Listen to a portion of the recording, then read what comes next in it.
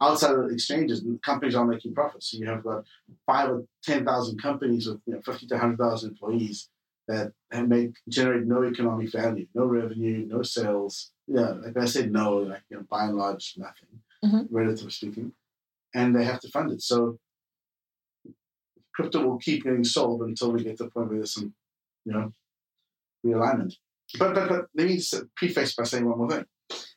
Last year wasn't the world's biggest crypto bubble. It's the biggest crypto bubble we've seen so far. I think the next bubble... It's still coming. I think the big bubble's still coming. I think we're going to see, carnage. In the 20s, some ridiculous sized bubble where crypto goes absolutely apeshit. And when that bubble crashes, that could lead to a global depression.